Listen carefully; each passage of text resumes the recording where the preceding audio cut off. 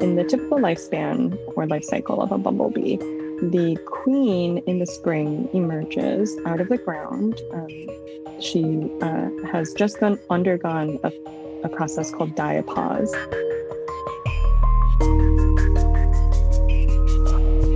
She emerges from the ground as it gets warmer, and she finds a nice, safe place to establish her nest.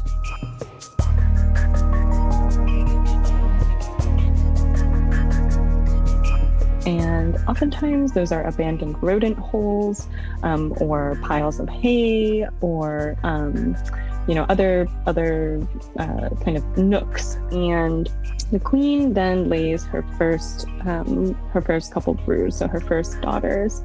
As the season progresses, the sort of capacity for life of the colony expands because the workers or the queen's offspring are taking care of the queen's young. And so there are more and more bees that are being born. And at the height of summer, there are probably 100, 150-ish individuals in a really successful bumblebee colony. That's Yan Wang, an incoming assistant professor at the University of Washington, describing the mythical, almost fairy tale-like emergence of a queen bee birthing from the ground and building her nest during the spring. Impressive. I didn't know that was how bumblebee colonies formed. It almost sounds, dare I say, regal. So, Rachel, what else did Yan teach you about bumblebees? Well, I wasn't actually the one to talk to her. It was our colleagues Anna Marie Yanni and Leila Okahata, and they're here to tell us all about it. Hello. Hello. Anna Marie Yanni is a research associate at the Allen Institute for Brain Science. Most days, she researches cell types in human and monkey brains. But when she has the time, she helps us work on projects like these. Thanks for the introduction, Rob. Yes, I have loved working on science communication pieces with Rachel, and I'm so excited to be on the podcast with Leila today. Leila Okahata is an editorial intern in the communications department at the Allen Institute. She writes science stories based on the Institute's research. She's a microbiology undergraduate at UCLA looking to get into science writing as a career. Yes, thank you, Rachel, for the introduction. I'm excited to be continuing my SciComm journey here. I'm Rachel Tampa. I'm Rob Piercy. And this is Lab Notes.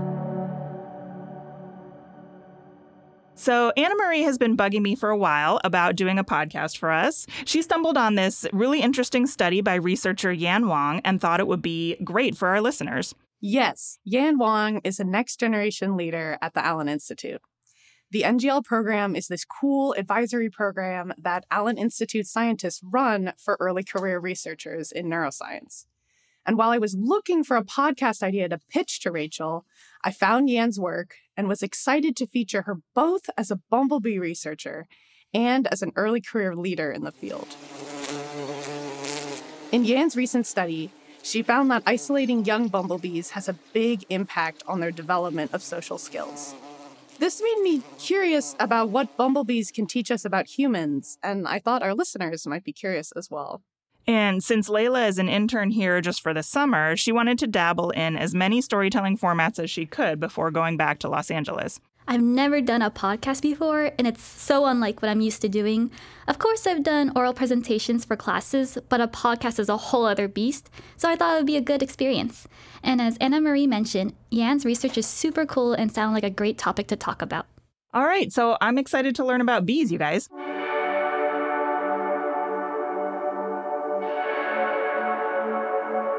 As mentioned earlier, our guest today is Yan Wang. She's an incoming assistant professor in the departments of biology and psychology at the University of Washington here in Seattle. And she loves bumblebees. I mean, loves them. They are so cute. They're so charming to watch. Just observing them move around naturally, even outside, like on flowers, is so mesmerizing. There's something that's so almost relatable or understandable about watching them. Just like humans, bumblebees are social creatures. They live in communities, interact with each other, and have their own jobs. But unlike us, they have not been widely studied. When Yan went to college, she studied biology and learned all about honeybees, ants, and termites, but surprisingly not the common bumblebee. So once it came into question what she wanted to study for her postdoc, the answer buzzed into her mind.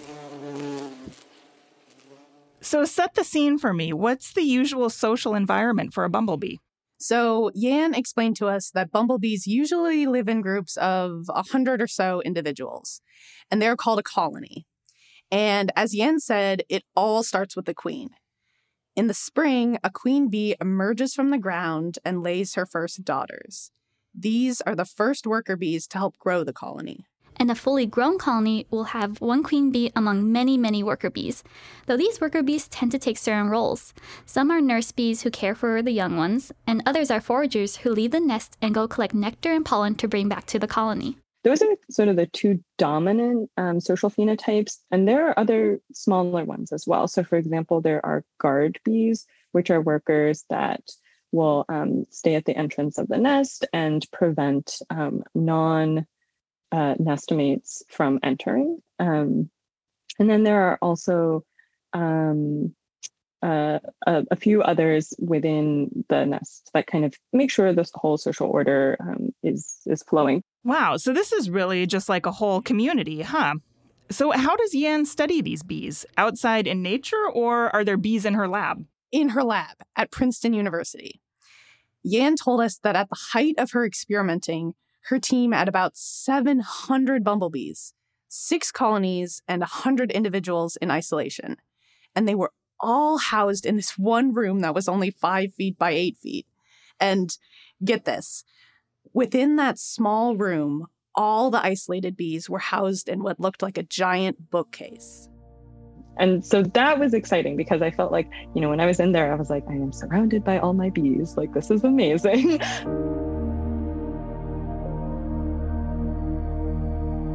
I had all you could, if you put your hand on top of the box that has all the bumblebees. So the bumblebees come in this plastic container. They build their colonies in there. And then the plastic container has a secondary cardboard box, so they're very, very safe. They don't escape. But if you just put the palm of your hand on top of that cardboard box, you can feel them buzzing.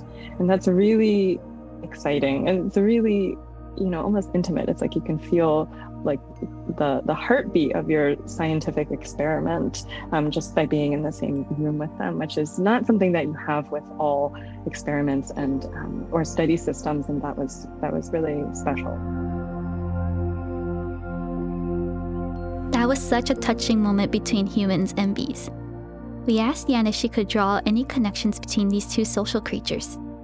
I think what excites me about the potential connections that can be made between humans and bumblebees is just, in general, how social we both are. Bumblebees have to live in communities in order to survive. And humans are also social creatures. And I think we've seen during the COVID-19 pandemic just how much social isolation can impact our behaviors, our health, our mental health, and having strong communities, developing strong communities can aid in a lot of those the negative side effects of living through a global pandemic. So I think for me, it's the overall nature of living in a social environment.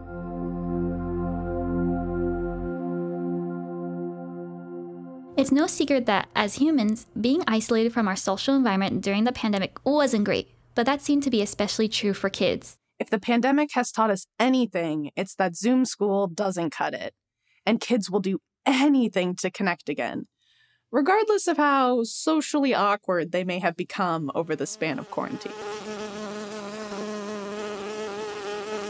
Turns out it's the same for bumblebee kids. Wait, really?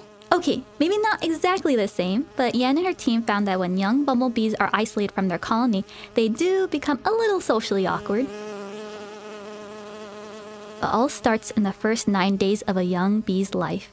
Those first 9 days of life are really, really important because we see a lot of refinement in the nervous systems.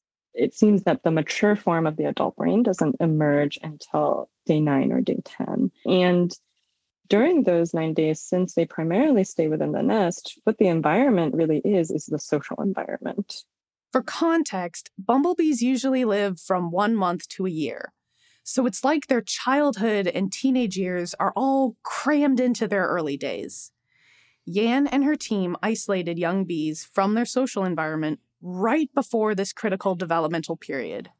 And during that time, the bees are cooped up alone with no social cues. So no Zoom school or anything like that for the bees. They just got no social interaction at all? That's right. And after the 9 days, Yan would take an isolated bee, place it in a petri dish with another isolated bee, and test their social skills. And these two individuals would spend way more time, right next to each other, or facing each other, head to head, and even antenating on each other. And antenating is a behavior in bees that is really, really important for social communication, because they use their antenna to identify each other and to kind of transfer or communicate chemically. So it's almost like a handshake, or that type of greeting in a way, but with an additional chemical access to it. And so we saw that these isolated bees spent a lot more time antenating on each other, as though they were, trying to figure out who the conspecific was, or gain a foothold on the social situation.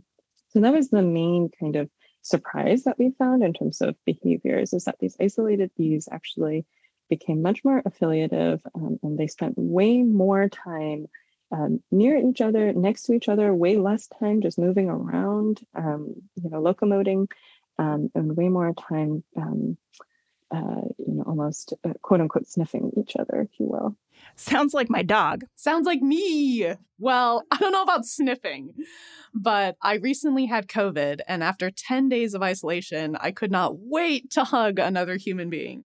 This hypersocial behavior from the isolated bees was actually a surprise to Yan and her team, because in other social animals like rodents or primates, social isolation in early life leads to increased aggression later in life. Wait, so are bees being less aggressive a problem? I had that question too. So I asked Yan if these friendly behaviors, or affiliative behaviors as scientists would call it, are detrimental to the bee, or just signs they grew up differently. It's true that they're engaging more in this behavior that we traditionally think of as an affiliative behavior.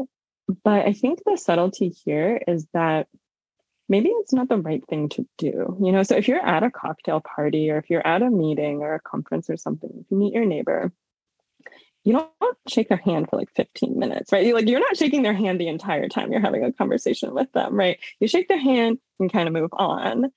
So even though socially awkward bees might seem cute to us, it's really not great for them. Right. This could cause problems for them with more socially aware bees.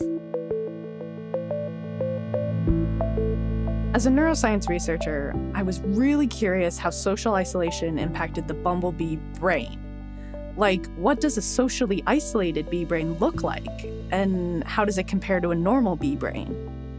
Yan said that she and her team expected the brain regions responsible for social behaviors to shrink in the isolated bees. But what she actually saw was surprising. The brains of isolated bees weren't all that different from socialized bees, but they were really different from each other. In other words, brains varied from isolated bee to isolated bee. Right. And she described this in terms of investment. Like the brain will invest high or low energy into growing certain brain regions. And for her experiment, she compared the isolated bees to bees who were either raised in small groups of 4 or in a full colony for those 9 critical days of development. We didn't see huge changes between colony-reared bees, group-reared bees, or isolation-reared bees. Instead, what we saw is a huge variance in the isolation-reared bees. So in the colony-reared bees and the group-reared bees, their brains really resemble each other's brains in terms of investment in different brain area volumes. But for the isolated bees, it's almost as if some constraint had been removed. And so you see some animals that have, really low investment in certain areas, and other isolated animals that have really high investment in those areas. To summarize, the isolated bee brains develop in a bizarre way. it seems like isolation destabilizes the regular developmental trajectory of the brain, causing it to say, maybe we should invest more in this area, or this area. I don't know.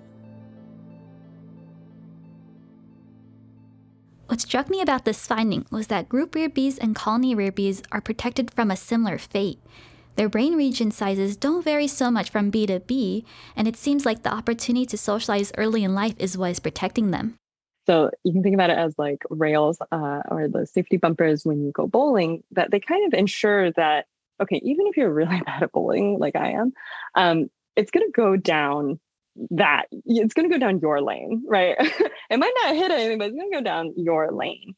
And without any social experience in early life, it's as though those bumpers were completely lifted. And now maybe you're executing the act of moving a bowling ball from where you're standing down to the other end of the alley, but maybe you're throwing it all over the place, so it goes to a different lane to your right or the left. And so it seems that the social environment has this like buffering effect on the development of the nervous system that kind of guides it to a certain stable point. And without social experience in early life, that's completely removed. And so we see this huge variance, huge variability in neuropil investment in all the major brain areas that we looked at in the isolated animals. I don't know about you, Layla, but I can think of a lot of times in my life when socialization taught me something important.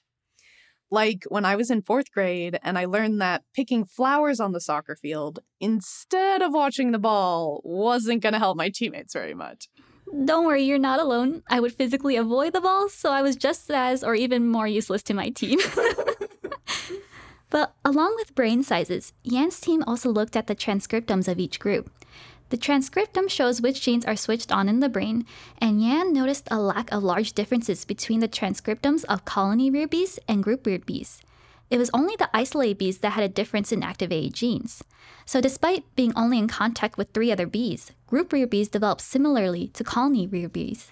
What that suggested to us is that even if you receive a limited amount of social experience, such as the group reared bees, that was enough to maintain, keep your brain on the typical trajectory of development from both a neurodevelopment side as well as this transcriptomic side. And that's really exciting, especially when you think about how lower levels of social interactions are typical in any social animal, right? So even though we're social animals, it's not like every single day we're communing with every single human in New York City, right? That's not true at all, right? And that's probably something that's similar to bumblebees. It's not like when you live in a colony, you interact with every single individual every single day and you say, "Hi, how's it going?" Right? So it was interesting to see, almost as a proof of principle, that these small groups were sufficient to maintain the typical neurotranscriptomic landscape. So even a little socialization is good. And I'm sure we can all relate that during quarantine, even the smallest of interactions were helpful. I was doing this in the middle of the pandemic, when we were on low occupancy and everything, and everybody was experiencing an extremely different social environment than usual. And so I don't want to draw too many connections with human experiences, but I think it shows that limited social experiences are sufficient to kind of protect your brain's transcriptome from the changes that we saw in the isolated animals.